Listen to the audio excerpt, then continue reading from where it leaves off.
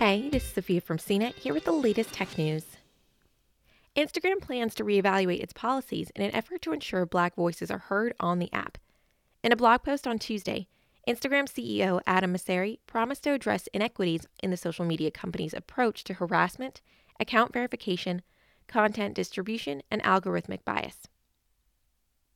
Mosseri wrote, "The irony that we're a platform that stands for elevating Black voices, but at the same time, Black people are often harassed, afraid of being shadow banned, and disagree with many content takedowns is not lost on me.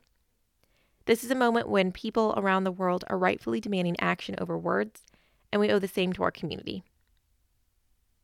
The promised policy review follows Instagram hearing concern from users about whether the social media app suppresses Black voices.